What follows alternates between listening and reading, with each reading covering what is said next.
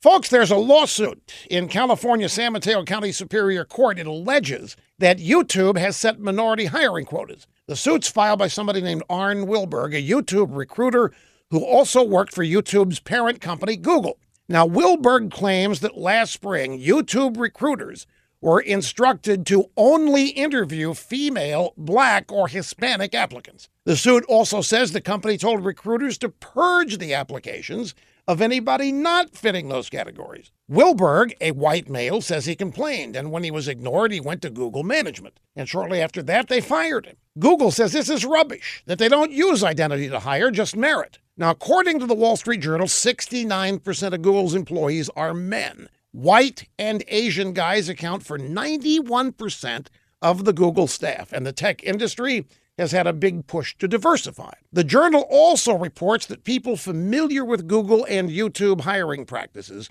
corroborate some of the lawsuit's allegations, including the hiring freeze on white and Asian guys and YouTube's use of racial quotas. The Journal says the lawsuit threatens to ignite simmering controversy about Silicon Valley's politics and whether its predominantly liberal ideology is affecting how companies operate.